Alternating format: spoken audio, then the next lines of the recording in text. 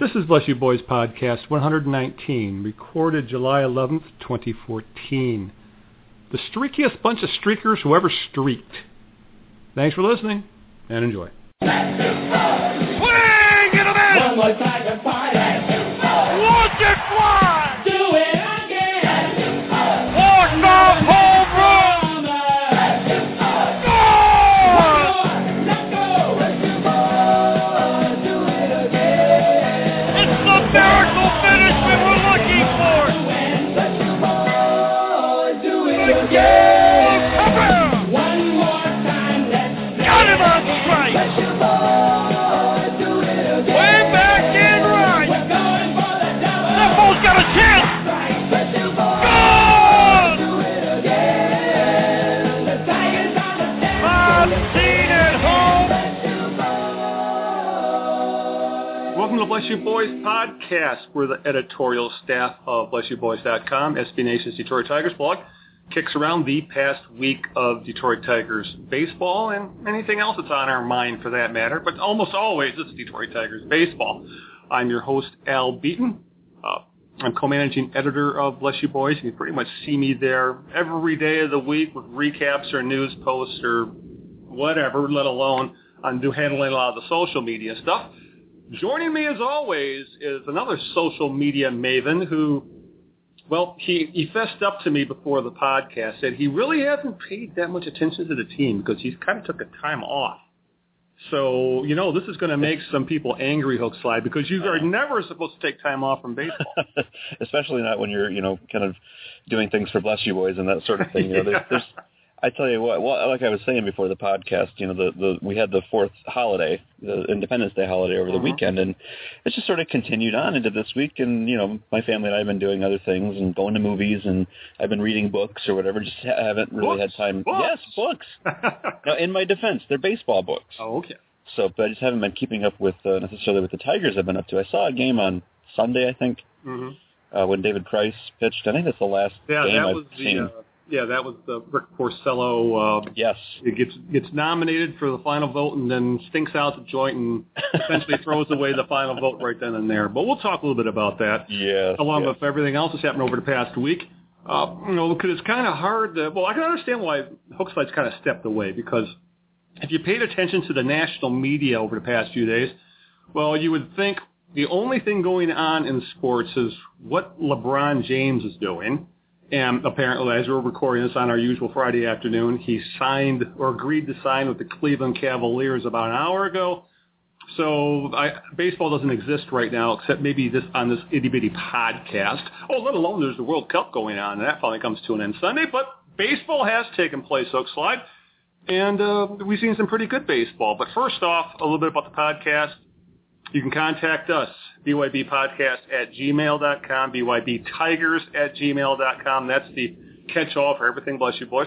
We're on Twitter, @BlessYouBoys. Myself, Kurt, HookSlide, Melissa, and Rob all kind of switch off on that. And we're also on the Facebook, facebook.com/byb.tigers, or just search for Bless You Boys. And I also want to throw out a thank you to our Facebook friends who we have now crossed the 5,000 like barrier, something we never would have imagined at the end of the season. So that's a big deal. It is. It's a really big deal. Well, kind of a big deal. We're in the big. It's more likes than my personal page ever got. It's a big deal to me, Al. Yes. All right. Let's start actually talking baseball because, I need to get away from this LeBron James stuff. It feels like it's kind of like looking at one of those pictures where you move around the room and the eyes, you think they're following you. That's what it feels like with sports news right now. You move over here, they're talking about LeBron James. Move over there, turn on to this channel. There's more LeBron James. Screw that, let's talk baseball. And since we last spoke, HookSlide, it's been streaky, to say the very least. I guess to paraphrase a Homer Simpson quote, they are the streakiest bunch of streakers who ever streaked. And I think I might have the title for the show, actually, right there. There you go. Yeah. They dropped 3 or 4 to the Rays. And actually, you said one of the few games you were able to catch was the day when David Price beat Porcello, and that was last Sunday. That was, I believe, the Tigers' last loss, actually, because now they've won 3 straight since then, including a sweep of the Dodgers and a 16-4 blowout of the second-place Royals. I don't know if you want to call it a statement game or something like that. We'll just say that it was fun to watch. And over the past 3 games, HookSlide, the streaky Tigers have outscored the opposition 34-10 and have out-hit them 47-20. This is, I really don't know what more to say because this has become very typical of the Tigers. There's no rhyme or reason as to what's going on here. Exactly. It's, I mean, you could say it's baseball, and maybe some of it is just baseball, but it just seems to me like this particular team in 2014 is a lot streakier than I recall them being in the last couple of years. Well, even remember last year where it was like they couldn't put together 2 wins or 2 losses in a row. It seemed like for the first couple months of the season last year, it was like win 1, lose 1, win 1, lose 1. Now it's win 8, lose 5, win 3, lose 2. It's a season of streaks. And well, let me break this down because I kind of broke this down. Since June 16th, HookSlide, the Tigers have winning streaks of 7-4 in 3 games. In that same stretch, they have a pair of 3-game losing streaks. If you want to go back further, they had especially during their fast start, they had winning streaks of 8 and 6 games, and that's between April 29th and May 18th. And they also had an 11-game road winning streak in that period as well. Then they followed that up during the slump from hell that lasted over 3 weeks, which included a 5-game losing streak and 3 3-game losing streaks. So it's for a team that it had such really, for the most part, it's had very, very good starting pitching, and has a superstar Miguel Cabrera and a guy having an MVP-like season in Victor Martinez. For a team to go through funks like that really seems unfathomable. Well, let's talk about the Victor Martinez factor for just a second, because I do know that much. Like I said, I didn't follow the games necessarily. I did catch the last couple innings on the radio last night, but I remember Dan and Jim were even talking about this and saying that they've had a couple high-scoring games. The 16-4 blowout, and then they beat the Dodgers something like 14 whatever it was, 14-3 or something. Just a lot of run scoring without Victor Martinez in the lineup. Which is just, it's kind of strange. Like, I think that, this is supposed to be the guy, and he was for a long time the guy who was the anchor, offensively, even with Cabrera kind of going up and down and still trying to find his balance, somewhat. Victor Martinez was always just the rock, you know. Yeah. And not that he's not now, but he's out with the injury, and and so here they go. Same thing happened last year, though, if you recall, when Miggy was injured in July. Yeah. And they went on a tear and scored, I don't remember the number, 60 or 70 runs in the course of a week or something. It was ridiculous. And you thought, how do they do that without, the big gun in the lineup like that? But, I don't know what you take from that, except to say that, maybe there's some comfort to be found in that they're a good offensive team even without Victor Martinez. Yeah, and another thing that was odd about this past week was that the Tigers went about 5 games, 4 or 5 games where the starting pitching didn't go more than 6 innings and gave up at least 5 runs. The only pitcher who didn't during that stretch was it was actually bookended by Max Scherzer, who kind of took over the Anibal Sanchez, well, I'm not going to suck where everybody else does role.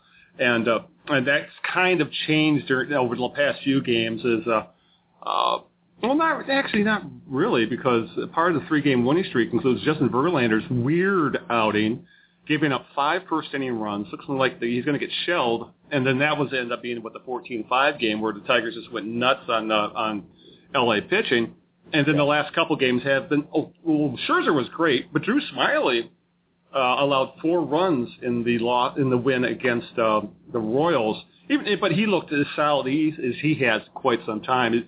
His outing looked a little rockier than it really was because the last batter he faced hit a 2-run home run. So I guess the streakiness really kind of falls on this pitching staff more than anything else. Right, and that's what we've kind of all come to expect. Yeah. That, when the starters are being themselves and being the best rotation in baseball, then the Tigers do extremely well. But even then, you have the little aberrations. Like you mentioned, Justin Verlander comes out and gives up 5 runnings right off the bat in the first inning to the Dodgers. And you would think that's one of those cases where, well, you're going to chalk that up as a loss. And it turns out that the offense was able to, more than make up for his mistakes. So it starts with the pitching, but like I said before, offense can cover a multitude of pitching sins. Yeah. It's and so far the offense in this latest streak has done just that. Like so, they've been scoring runs in bunches, and it kind of came to a head in the first game of the Royal Series. And speaking of that, we might as well just touch on that a little bit. It's the last series before the break, 4 games with the Royals. Game 1, Tigers won, as we mentioned, 16-4 in a blowout. This is one of those things, HookSlide, where I think, as long as the Tigers didn't get swept, that was really all I was looking for out of the series, because they entered it 4.5 games up. So no matter what happened, they weren't going to get knocked out of first place. But winning, a split's awesome. Even taking 1 is fine, because they're going to end up. They'll still be fine at the break. But man, if they could really do something over these last 3 games, all of a sudden the AL Central could just look like what we thought it was going to look like about 8 weeks ago. Yeah, like you said, this is their nearest contender. So as long as they get a couple of games, even the 1, like you said, is enough to keep them where they need to be. In the by the All-Star break. Yeah. So there's a chance here to really put some distance, and that would be great if they could take even 3 of the 4.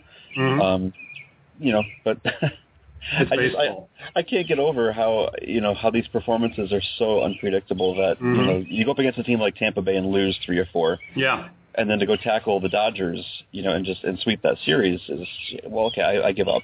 I can't make sense out of it. Yeah, if it's the Twitter hashtag is so popular, can't predict baseball. And we've seen quite a bit of that this past week. So it's, the Tigers could really do some damage in the Central if they could win a couple more games of the series. And amazingly enough, though, looks like that when you look at the standings, right now, the Tigers have the biggest lead in the American League and are tied for the biggest league in all baseball. Again, this looked like that's just how it was going to be 8 weeks ago, and then it looked like, oh my God, they're in second place now. Again, there's that streakiness again. They're on another nice little streak. Even when you throw in that 3-game losing streak, the Tigers have been playing pretty well overall, and all of a sudden, they look pretty much like shoo-ins again. All right, with all that pontificating out of the way, knowing that the streaky Tigers are streaky and will remain streaky, the other big news this week was, all-star stuff is how I tagged it in the show notes.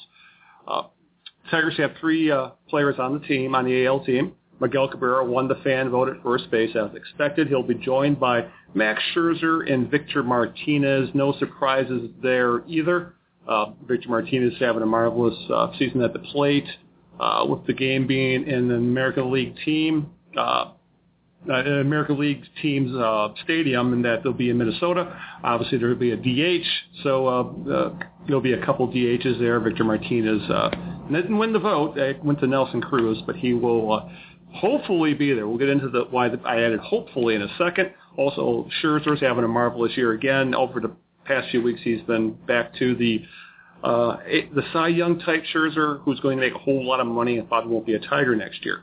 HookSlide, you could make cases for Anibal Sanchez and Rick Porcello getting snubbed, but I think the most egregious one, really the Tiger who really should be on a team that's not going to be there, that is Ian Kinsler. Patrick put together a nice little WAR-based all-star team at Bless You Boys this week. That's right. And his 3.6 WAR, actually when the article went live it was at 3.7, it not only leads all second basemen, as of we're recording, it's 5th overall over all players in the American League. So realistically, Robinson Cano shouldn't be there. The only reason he's there because, he's an ex-Yankee, and for some reason he got voted on as a team. Jose Altuve deserves to be on the team, as we witnessed firsthand the way he destroyed the Tigers in Houston a couple weeks ago. But I guess there is one hope for Kinsler, HookSlide, and this all kind of melds together with Martinez's injury, which you alluded to earlier. V-Mart missed his 5th straight game Thursday night, and he's missed 8 of 10. he looks to be done until the All-Star break, and for that matter, he may not play. I would bet money that he doesn't. Yeah, exactly. I think the Tigers have been kind of had a bug in his ear saying, we really, if you're not going to be healthy, we don't want you playing. Obviously, he'll likely go. But when it comes to the All-Star stuff, HookSlide, I know we can go on. We can probably go on for hours when it comes to, well, this guy should have made it, and why is this guy there? But it really bothers me that the season Ian Kinsler is having didn't get rewarded. Well, I mean, we've talked in different, formats about the whole idea of the different levels of fandom, and there's the crazy people like us that are constantly reading the stat sheets and running spreadsheet numbers and, all that kind of good stuff. And then there's the more casual fan, and that's, they're there to watch the game and enjoy it. And I think a lot of that factors into the All-Star voting. When you're looking at a list, did you vote this year, by the way? Actually, I don't even bother. Okay. I mean, I do it just because it's whatever. I like me and my son, Yeah. Oh, yeah. I'll pull up this sheet and, on their website and look. And so just the way that it's laid out, you get a list of five guys. And I'm thinking for the casual fan looking at this list of second basemen, you're going to pick the name that you recognize. Right. And, Robinson Cano is a big name. Not that Ian Kinsler is not. I mean, he's a previous All-Star himself. But, I mean, especially, too, when the voting was taking place, getting really hot and heavy in June, is right around the time when Kinsler was streaking bad, like slump. So, take that into account. The average casual fan looking at that list is going to say, even a Tiger fan might say, Kinsler's doing nothing but popping up right now. Why would I send him to the All-Star game? I know the name Robinson Cano. He's a perennial, so... But, he's hitting 320, even though it's a very empty 320. That's right, without power. Yeah. But, I mean, I'm in with you saying if not Kinsler, at least Altuve. Yeah. Give me Altuve over Cano, but that's the way that this goes. And it gets to this whole issue of it's almost like the Hall of Fame. It's an exhibition thing. You go for star power. That's why Derek Jeter is starting at shortstop, even though he has no business being there, at least by the numbers. But you're going more for the star power at this point than anything else, and that's fine, and it should be that way. The only problem is that these games count now. They count towards determining home field advantage in the World Series. That baseball won it two different ways. They want it that it's an exhibition. We want to have everybody represented, but it counts for the World Series. That's ridiculous. It is. And if it's going to be exhibition, then fine. Then you let the fans vote and, put whoever you want out there. Yeah, give them a 40-man roster. I don't care. But if it counts, well, then why is there a Twins on the team, for example? That's right. Now that it counts, now you need to stack the team with the best possible players, and it really shouldn't be up to the fans at that point anymore. So I know MLB is kind of waging this war. I just read an article in Baseball Digest a couple weeks ago. They're talking about the declining interest in the All-Star game. Every year the numbers drop. And so, saying taking away the fan vote would be disastrous right now. Yeah. In terms of keeping, the viewers interested. So you've got to keep that. But overturn the stupid rule about, determining home field advantage. That just doesn't make any sense. Yeah, it's one of Bud Light's legacies, and I hopefully maybe a future commissioner will change that around. Did you just call him Bud Light? Yes, I called him Bud Light. And it's just one of those things I wish that hopefully a future commissioner, a wiser commissioner, will overturn. But as of right now, it's what we're stuck with. When it comes to Rick Porcello, HookSlide, he wasn't named to the original team, but was part of another gimmick that has been added to the All-Star game, the final vote, where each league gets 5 players that are voted for by the fans. The winner gets to go to the All-Star game, kind of like a lottery. Again, it's another ridiculous thing. Porcello obviously didn't make the main roster, but he was put on the final vote, but he lost that spot to the White Sox, Chris Sale, who I think you could argue would deserve to be on the team anyway, and probably is a better pick for the team than Rick Porcello anyway. I mean, we're talking he's the best left-handed pitcher in the American League, probably in baseball. So easily, so it goes to Brandon Inge remains the only Tiger to win the final vote, because we all remember the BranTorino gimmick with Shane Victorino and the Phillies back in 2009. So And I need to retract that statement because I just remembered Clayton Kershaw is left-handed, isn't he? I believe so, but he's still pretty. Okay. But Chris Sale is pretty damn good. Well, okay. I don't want to get angry tweets and letters. How could you call Chris Sale easily the best in baseball? Not easily, but he's damn good. He's damn good. How about he's the top 2 left-hander? What's his ERA? Like 2 right now? I think it might be under 2 at this point. So I wouldn't be surprised. I think when I saw him in Chicago a few weeks back, it was right around that 205, 206, something like that. So I don't have a problem with him being picked over Porcello, again, only because I'm thinking, well, this game counts. This matters for something. And Rick Porcello's been doing fabulous, but is he all-star level? Well, maybe not over guys like Chris Sale. Yeah. There may be other pitchers on that list, that made it that you could say, no, Porcello should have been there instead. Right. Well, do you think his awful outing last Sunday, which came immediately after the announcement of the Final 5, and then he goes on ESPN and pretty much stinks out the joint, allowing 7 runs, 11 hits, and 5 2/3 innings. You think that might have played at least a little bit into his losing? In the sense of, the casual fan anyway, maybe? Well, he'd already lost it by that point, right? He'd already lost the vote by the time he pitched the game, didn't he? No, that was actually this was going back a week or so ago. Because that was the Rays game where... Yes. And they had just announced the Final 5 vote because the vote went final Wednesday night. Right, so I'm confused on the timing then because I thought before the vote was announced, he'd been pitching phenomenally. He had been pitching phenomenally, and then it was just the timing was ESPN had their ridiculous hour-long show. I mean, they drug out the whole thing an hour to announce the teams. I mean, they used to do this in like a press release years ago.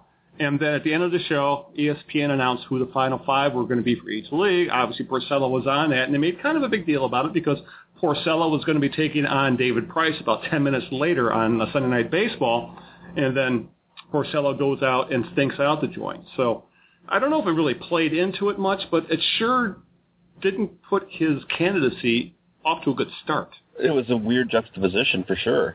Because even that's, like I said, the one game that I did watch the whole thing beginning to end this week, and I actually rather enjoyed it. So you can shoot me later for saying I actually enjoyed the ESPN, Kruk and what's his name, Dan. The last. I don't remember either. It's long and complicated. Yes. Anyhow, Chillingsworth, we'll call him that. Yeah. I enjoyed it. I watched the game, and and they were making a big deal early on about Porcello and what kind of a streak he'd been on and 2 complete shutouts and all this, and then he goes and does that. Yeah, and then the sinker ball doesn't sink that day. He left everything up in the zone. It was just it was awful. Fun game to watch though.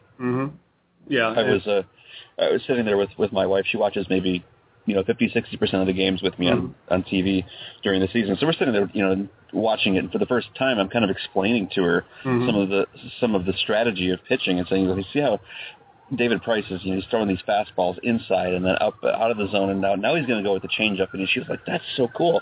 So then we're watching Porcello and said, now watch, he's going to keep everything really low, and they can't do anything with it but beat it into the ground. So then, bam, double, bam, home run. Like, well, hey, is the Whitecaps park burning down again or something? Or yeah, maybe. I think they found me, Al.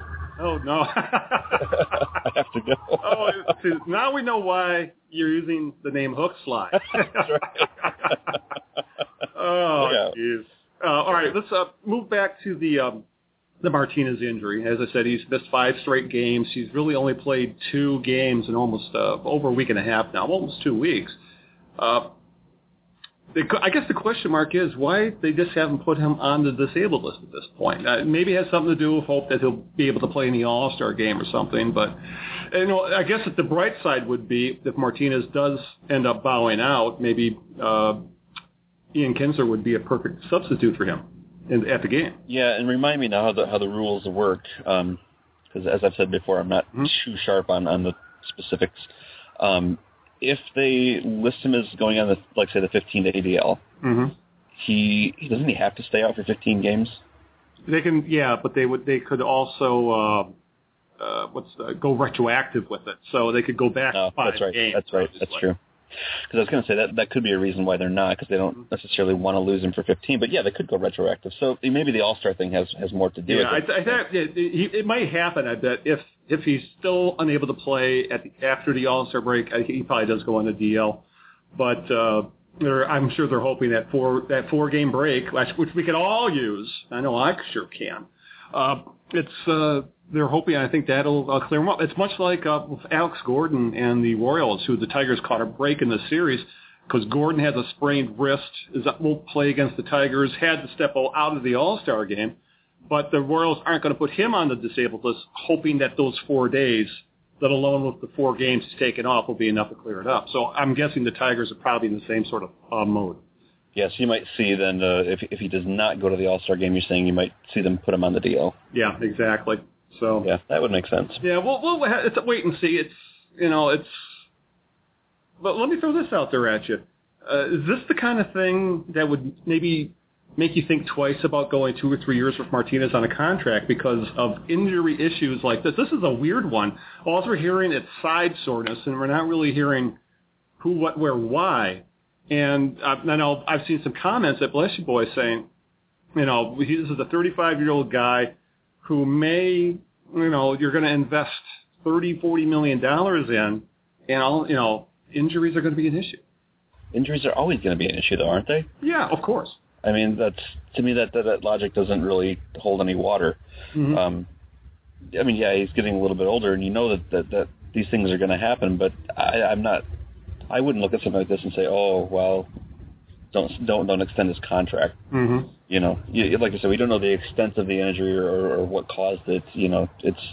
It's hard to swing a baseball bat. Yeah. So, Yeah, and you never know from year to year, because remember we had this discussion way back early on, and it inspired you to put together a post at Bless You Boys with possible replacements. And Billy Butler was one of the possible replacements. He has 3 home runs this year, and it has an OPS around 600. So you just never know. Yeah, you never know who's going to come. Butler's a perennial good player, mm-hmm. And he's really kind of out of the discussion anyway. I think since we talked and looked at that post or whatever, right. He's actually got the club option, mm-hmm. For next year. So I don't think he's even. But you got to wonder now if they're willing to pay it after this awful season he's having. But it just does go to show that, you can predict, you can hope to predict performance, but you just never know players sometimes. Well, who would have predicted that V-Mart would be so hot? Yeah, to be the next coming of Miguel, a better Miguel Cabrera, essentially. Better and more consistent, and he's hitting with far more power than I think anyone's ever seen him hit. That's the crazy part right there. Maybe that's why his side hurts. He's hitting too many home runs. He did something to his swing to get the extra power, and now he hurt something. I don't know. Yeah.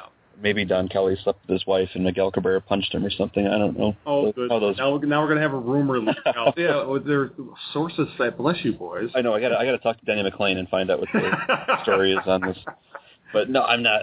It's a side injury. It's ribs, right? Isn't that what they said? Something about the. I've heard, ribs. I've heard lower back. It sounds like this mysterious muscle thing. Something's been tweaked. Yeah, it's not like.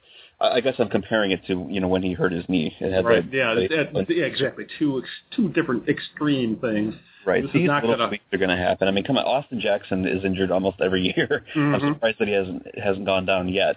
So do we have those same conversations? Every time somebody gets hurt, Alex Avila's always on the DL. People will always bring those up, because that's what fans do, unfortunately. Yeah, it's like, whatever, let's move on. He's hurt, he'll be back soon. No, if not by the All-Star game, it'll be a little bit after that. Right. The one thing you hope for is that, in coming back off the injury, that he's still able to keep that hot swing going. Yeah.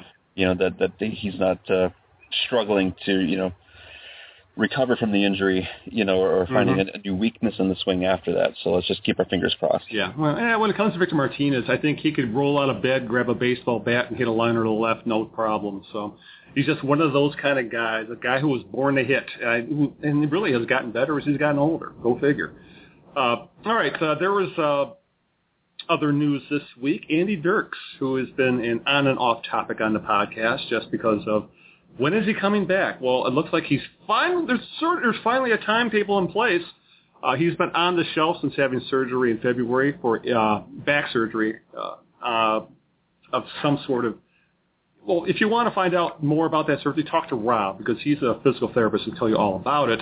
Actually, I should, because I've had 3 back surgeries myself. But regardless of all that, the back injury has put Dirks on the shelf. He's finally started a minor league rehab assignment with single-A Lakeland. I guess the Tigers have changed that, because originally it was thought he was going to West Michigan, and the HookSlide was all excited.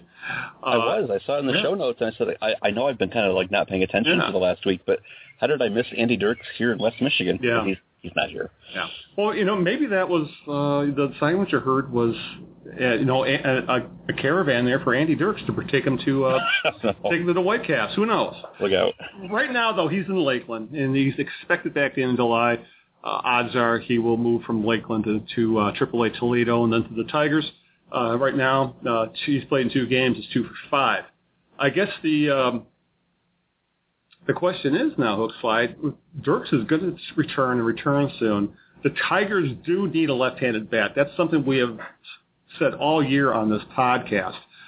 And if Dirks can even come close to what he did in 2012, he will be a plus player for this team. And even defensively, he's a plus player, period, because he'll be the second best defensive outfielder they have. I guess the question is, in 3 weeks from now, what do the Tigers do when Dirks gets activated? Do you go with a short bullpen, or there's people out there saying, well, the Tigers are going to make a trade.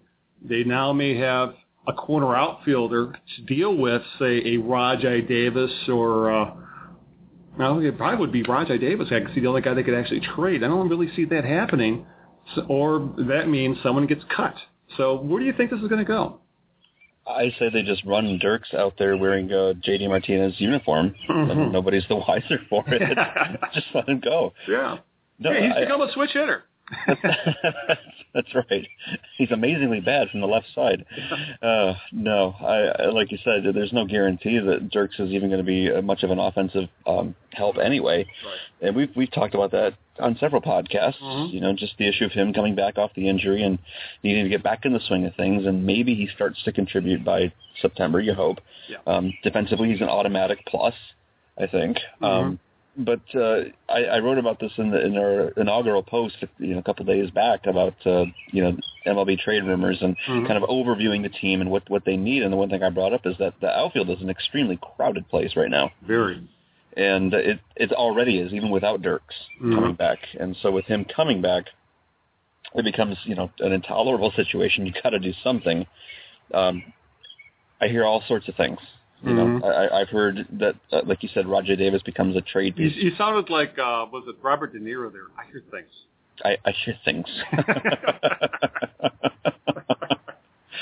I would hate to see Rajai Davis get traded. I thought he was kind of a key component of the new, more athletic, faster, better Tigers of 2014. And it just seems like more and more they're kind of going back to the softball power hitting mode, So you'd hate to lose someone like Davis, but I've been kind of thinking in the back of my mind all this time that with that crowded outfield, that becomes the most natural place to deal from as you trade pieces. So, but the problem is like that. Who do you trade? You don't want to lose Martinez. Yep. You don't want to lose Davis. Hunter's untradeable. You're not going to deal that money he's owed, right. And his production just isn't there. You do want to trade Hunter, but you can't. You can. You can't trade Austin Jackson because no one can play center. At least at his level. Rajai Davis can play center. He's just not a good center fielder. Right. And it was, it was the other night that we saw that.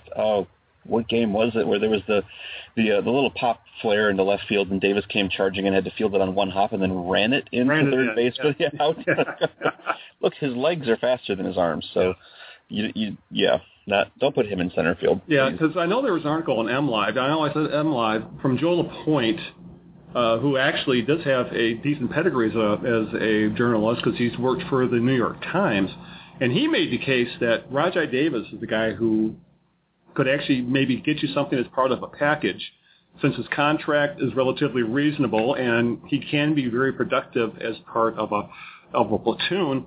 And that would allow the Tigers to maybe get themselves the pieces they need specifically for the bullpen. But, damn, I really don't see the Tigers wanting to give up Davis because he does supply something this team completely lacks, and would have none of if he leaves, and that is a guy who can run the bases well. And the speed thing, and he has played fairly darn well, even though no one expected him to play this much. And I really do think a platoon of Dirks and Davis would be great. So if I was a betting man, I think Don Kelly, once again, is going to get DFA'd and probably end up back in Toledo. I think that's probably the most likely, as much as that pains me. Mm-hmm. You know, I know he's not a great player, but, you know, he's Don Kelly. Yeah. Yeah. Well, you know, and he does have some value as the utility man that can, you know, give Miguel Cabrera a rest at first base from time to time, or give Nick Castellanos a rest at third base. Mm-hmm. You'd hate to lose, you know, a guy like that. In fact, you know, the crazy part of me says, you know, make Don Kelly the backup shortstop and send Romine, you know, packing. That would be great if Don Kelly could play an extended amount of time at shortstop. But best he could do is an emergency guy who could like finish out a game. But I couldn't see Kelly playing shortstop if they needed him to for 3 or 4 games in a row. Why? Because he's Don Kelly. I don't know.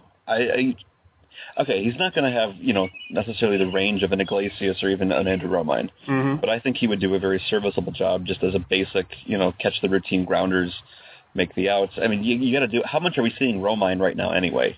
About once a week at this point, really. But yeah. Right. It's a rare thing. Mm-hmm. So you figure maybe you can get away with that if it means, you know, that you get to keep Rajay Davis or you get to keep, you know, the rest of the options, Martinez in the outfield. Yeah, because it's interesting that it seems like soon as managers find out what they have in Don Kelly, and then they have a guy who they can put anywhere on the field at any time, and he would be good. You know, he'll be decent to very good defensively, and gives you an occasional pop in the bat. They seem to fall in love with him, and I think we've seen that with Brad Ausmus, just like Jim Leyland.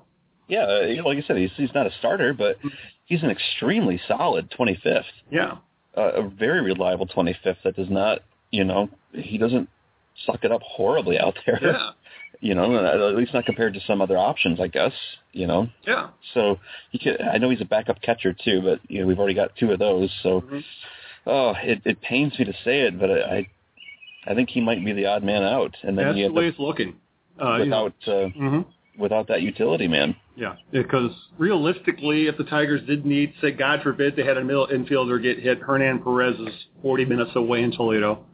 And obviously, outfield is overloaded, and Andy Dirks can handle that. If we really need a late inning defensive replacement guy, they can put him out there if he isn't already starting. So it may be R.I.P. Don Kelly, and I hope it doesn't come to that, because I like the guy, and I like what he's added to the team, and you know, maybe Brad Ausmus will shed a few tears like Jim Leyland did a couple years ago, and we can all have a little hug and cry, but still, we are talking about the 25th man on the team, and if Don Kelly ends up leaving, that doesn't affect the Tigers' chances one bit.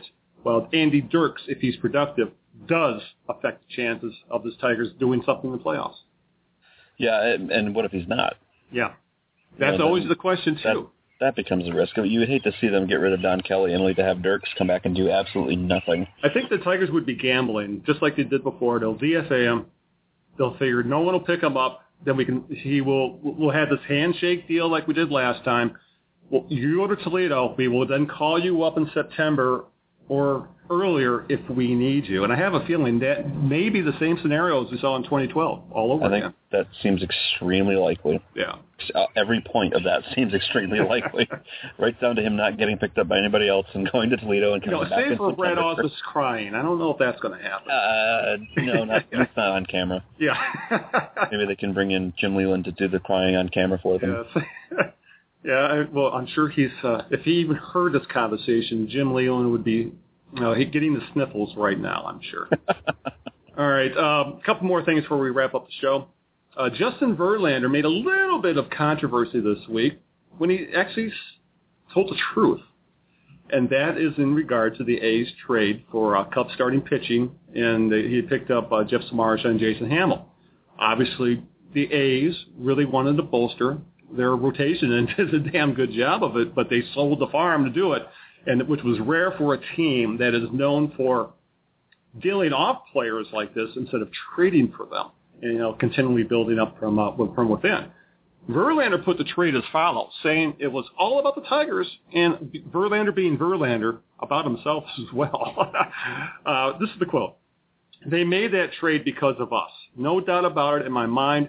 If they want to win a World Series, they're envisioning that they have to go through us.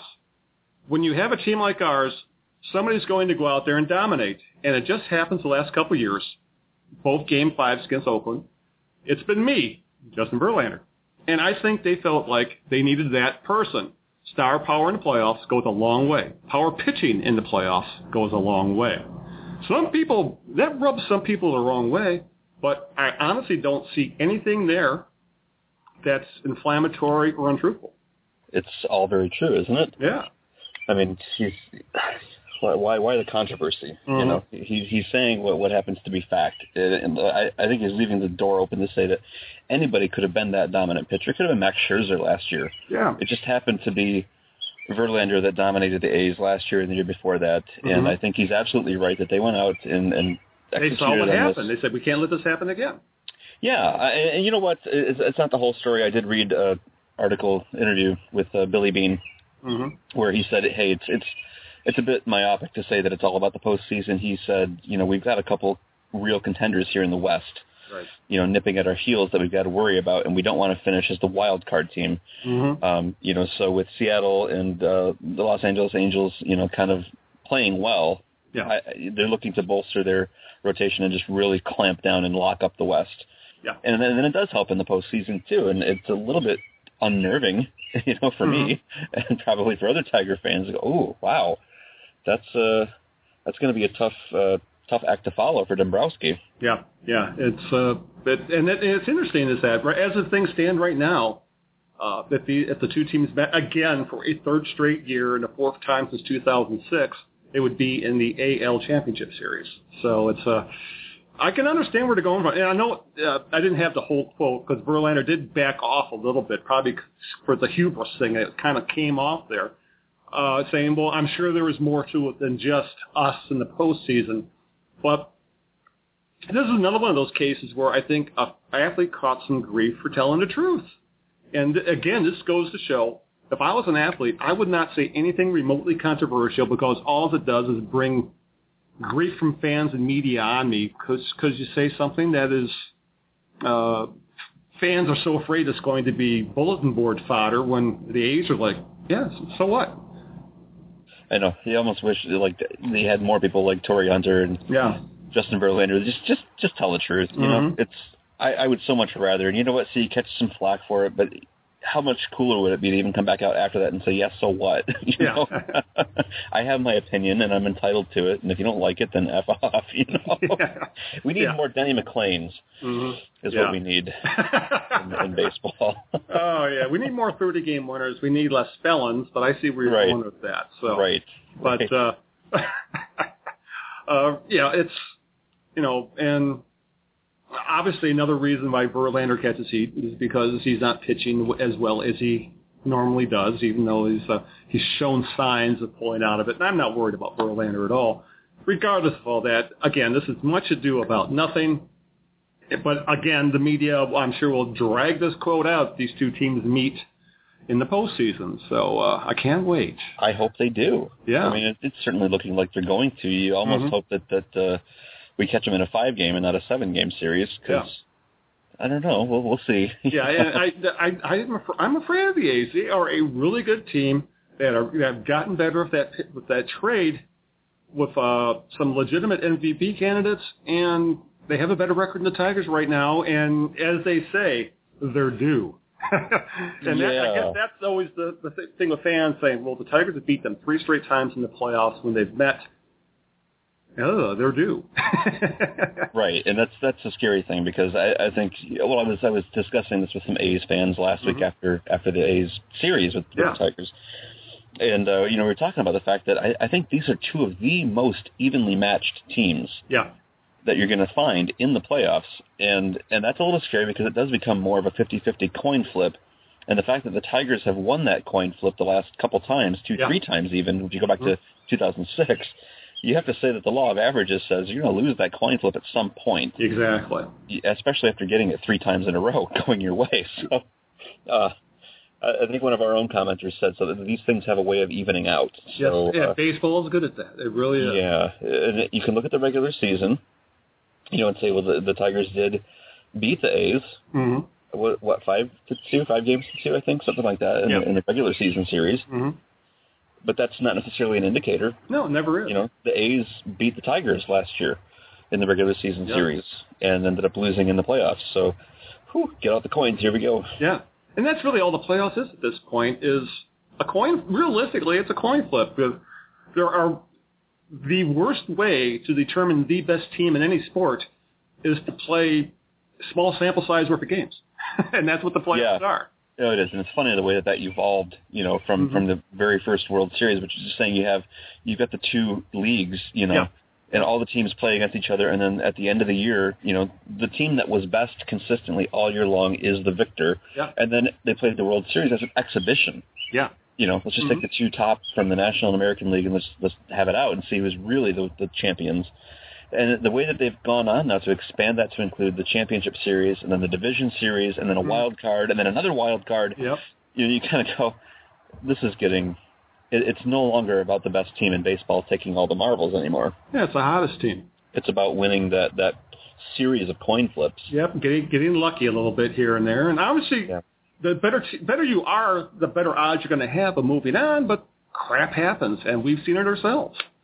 So over and over again. Yeah, so I always look at the I guess you could argue is either the most popular league in the world or the second most popular league behind the NFL, and that is the English Premier League or the soccer league or the top soccer league in England, where they don't have playoffs. It's just whoever wins the regular season, you're our champion, and that's kind of what baseball used to be, other than.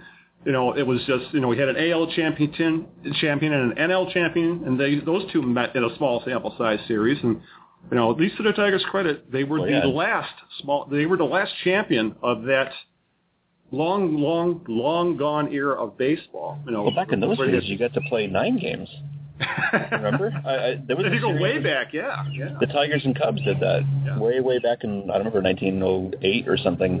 I could go for a 9-game World Series. That'd be kind of cool. So it was a little bit less of a small sample size kind of a thing. And you figure, look, if they're going to play that many playoff games, how many playoff games do we get now with all the extra division, championship, wild card, all that? Let's just save all those extra games. Let the 2 top teams play it out for like 3 weeks. Give them like a best of 21 games or something. Yeah, best of 21. Here we go. But at the very least, I would be all in favor, shorten the regular season, and if you're going to extend the playoffs, at least get rid of that stupid 1-game play-in. It's not a playoff game, it's a play-in game, and then maybe extend the 5-game series to 7, something like that. But it'll never happen. If anything, we'll see more wild cards added, and hell, even the NFL is going to that. They're adding even more playoff teams, so... We're just pissing into the wind here, HookSlides. Maybe we should just move on. I know, and we're sounding like old men. So. Yes, I'm rubbing off on you being the old man that I am. Or maybe you're just you're an old soul at heart, maybe. This is true. Yeah. This is extremely true. I have a smoking jacket, so not going to lie. I wear a fedora. My God, I'm old. But the question is, are you wearing a cravat? Only to bed. All right, one more topic before we wrap up the show. And again, this is more my era than HookSlides, and that is former Tigers shortstop Tom Veryzer passed away at the age of 61 this week. Veryzer is really remembered by a segment of Tigers fans, specifically guys who became fans of the team in the 70s, such as myself. That was right in my wheelhouse. I was I would have been, when he took over in 1975, it would have been all like 12 years old, 13 years old. And wow, that's the formative year right there. Yeah, exactly. And that was a group of guys that he was part of the group of guys before the group of guys, so to speak. The Tigers bridged the gap in the 70s between the team that won the 68 World Series and the 72 Eastern Division, and then built the team in the late 70s that ended up winning the 84 World Series and the 87 playoffs, making 87 playoffs, I should say. with this group of players in the middle that really most of them really didn't pan out. They had decent careers, but they weren't stars. And Tom Veryzer falls in that because he bridged the gap at shortstop between Eddie Brinkman, who was an all-star and probably one of the best defensive shortstops ever played the game, and Alan Trammell, who should be in the Hall of Fame. And for 3 years there, Tom Veryzer was Tiger starting shortstop. And one of his biggest claims to fame was that he was part of the team that always seemed to play well above their heads whenever Mark Fitchers was on the mound in 1976. Veryzer was groomed to replace Brinkman. Could never hit, though. But in the 70s, a shortstop who could field and not hit could last a very, very long time. In Veryzer's case, he did end up having a 12-year career in the big league. So the Tigers traded him for Charlie Spikes. Spikes played 10 games for the Tigers, while Veryzer went on to become a starting shortstop for the Indians for 3 years, and then bounced around the National League for another 4 or 5. But the Tigers kind of made out in the deal anyway because moving Veryzer allowed them to give the starting shortstop role to Alan Trammell. But still, Veryzer is one of those guys, much like the guys my age will remember, like Leon Roberts, Dan Meyer, Bruce Kim, maybe Jason Thompson, Steve Kemp, guys like that who were kind of the first wave of players that broke up the last of the 68 team and kind of paved the way for the 84 team, but just for whatever reason, just were not around. Were not able to hang around for the complete rebuilding process. But regardless of that, dying at 61 is way, way, way too young. But I just wanted to say, it kind of hit us, like you said, when Veryzer played for the Tigers, it hits a spot with me because it was right in my wheelhouse. Right. I don't remember him, obviously. I wasn't old enough at the time. I wasn't into the Tigers at the time. Mm-hmm. But, I can at least relate to the feeling anyway. Yeah, because I'm sure you have some players when you were a kid that kind of ring a bell for you, Yeah, we just lost Tony Gwynn. Yeah. And, I was saying to my wife at the time, I think that's one of the first times that's happened, where one of the guys that I kind of grew up with when I was 12, 11, 12 years old, and had the baseball cards and always put them on my baseball card all-star rack, and, to have someone of that era pass away is just, there's a word for that. Those guys tend to stick with you because one of my all-time favorite ball players was from that era. I mean, I'll go to my grave saying I love Champ Summers, for example. Champ Summers. Wow. I loved Champ Summers as a Tiger. And if you look up the numbers, if you look up Champ Summers on Baseball Reference, he had a long career, but if you look, he had his 2 best years as a Tiger. And the only reason he didn't hang around in the 80s was because he didn't get along with Sparky Anderson. And that's another thing. Sometimes personalities fall into this, and guys you like get traded. I'm pretty sure I have a baseball card of his somewhere. Because he has a marvelous mustache, and I'm so jealous of. Yes, that's why. Yes, I need to go dig up my Topps set now. Yeah, I even used to sponsor Champ Summers' page on Baseball Reference. Are you kidding? I really did. When I was running my old blog, the Wayne Fonz Experience, for about 3 or 4 years, I sponsored Champ Summers' page. I really did. That's awesome. Yeah. But, it was just my small way of showing I really liked Champ Summers as a ball player, and it always stuck with me. But it's funny, the guys you grew up with watching as a kid and a teenager are the ones that really kind of stick with you. When the Tigers won the World Series, I was like all of 23, 24 years old. So, those are our guys, so to speak. No, that's why I said you're 12 years old. So you said you were that. You were 12 when Veryzer played, and I use the phrase that's a formative year, and I think that's true for boys and getting into baseball. Between about 8, 9, 10, 11, 12, you're really finding the players that you like, and those are the ones whose batting stances you emulate during wiffle ball games, and the same thing with pitchers. I can do a Dan Quisenberry. Look at this, and stuff like that. So I get it. Because I was so pissed off when they traded Jason Thompson and traded Steve Kemp. I was attached to those guys.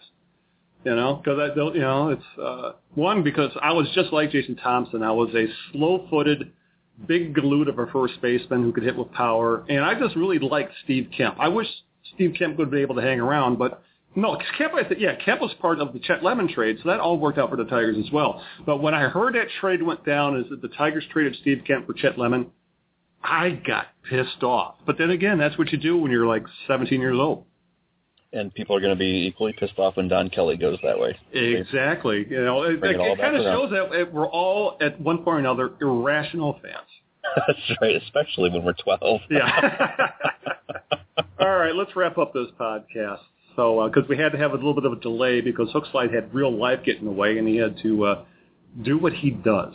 So, you know, 'cause he's kind of a fixer. We'll just leave it at that. So, that makes me sound like a mafia agent. yeah, because you hear things.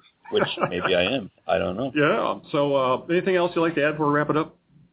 No, I think we'll leave it at that. Well, just maybe one. Are you going to watch the home run derby next week? You know, I don't want to. And if I do, I'll bitch the entire time because I cannot stand Chris Berman. Oh, is Berman doing it again? He always does it. And he's doing it again. Yeah, and yes. Now, I'm excited about it for one reason. Because why is that? Last year was, I think, probably the first year in a long, long time that I've ever watched the home run derby. Mm-hmm. Probably since I was about 13. And I had not been exposed to Chris Berman before. Mm-hmm. So I watched that home run derby last year and was just dying. You know, I can't believe this guy. And my son wasn't able to watch it with me, so I was trying to share the experience and explain to him, you know. Mm-hmm.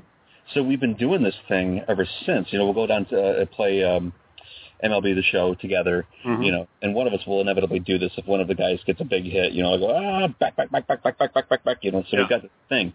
I'm really looking forward to actually being able to watch that with him this year, so I'm glad to hear that Berman is back. But I'm disappointed. God. I think he's done it for like the last 20 years or something like that. So yeah, you and your son will be able to enjoy back. Yes. Hopefully, and he'll say it about 100 times that night. Oh, yeah. So, yeah. Oh, yeah. Yeah. Now, I'm a little disappointed that Miggy's not participating. I was going to ask you about that because I put that in the show notes and kind of forgot to get to it. Yeah. He said he didn't want to take part because he was... he's had a good week, but coming into this past week or so, he really hasn't been Miggy-like. I think he's only been hitting around 270 for the past few weeks. And he said that I have enough to worry about with my swing. I don't want to mess it up by taking part in the All-Star game. Do you think there's anything to that? I do, and I thought that was a really genuine, honest quote. I think the way he put it was, there's enough going on with my swing right now as it is. Exactly. Yeah. And I thought, well, that's very telling because I know he's hitting well, but he's not hitting with the power that we're used to seeing. And, when's the last time you remember him really just yanking a ball out of the park? You know, almost everything seems to be going to the opposite field right now. Yeah. And even when he does, I mean, I'm used to seeing him go opposite field, but with authority. Yeah. And I'm seeing a lot of balls that are just kind of barely clearing or maybe 10 feet back or, you know, whatever. It seems like I haven't yet seen the big, you know, that monster shot to center field that clears everything.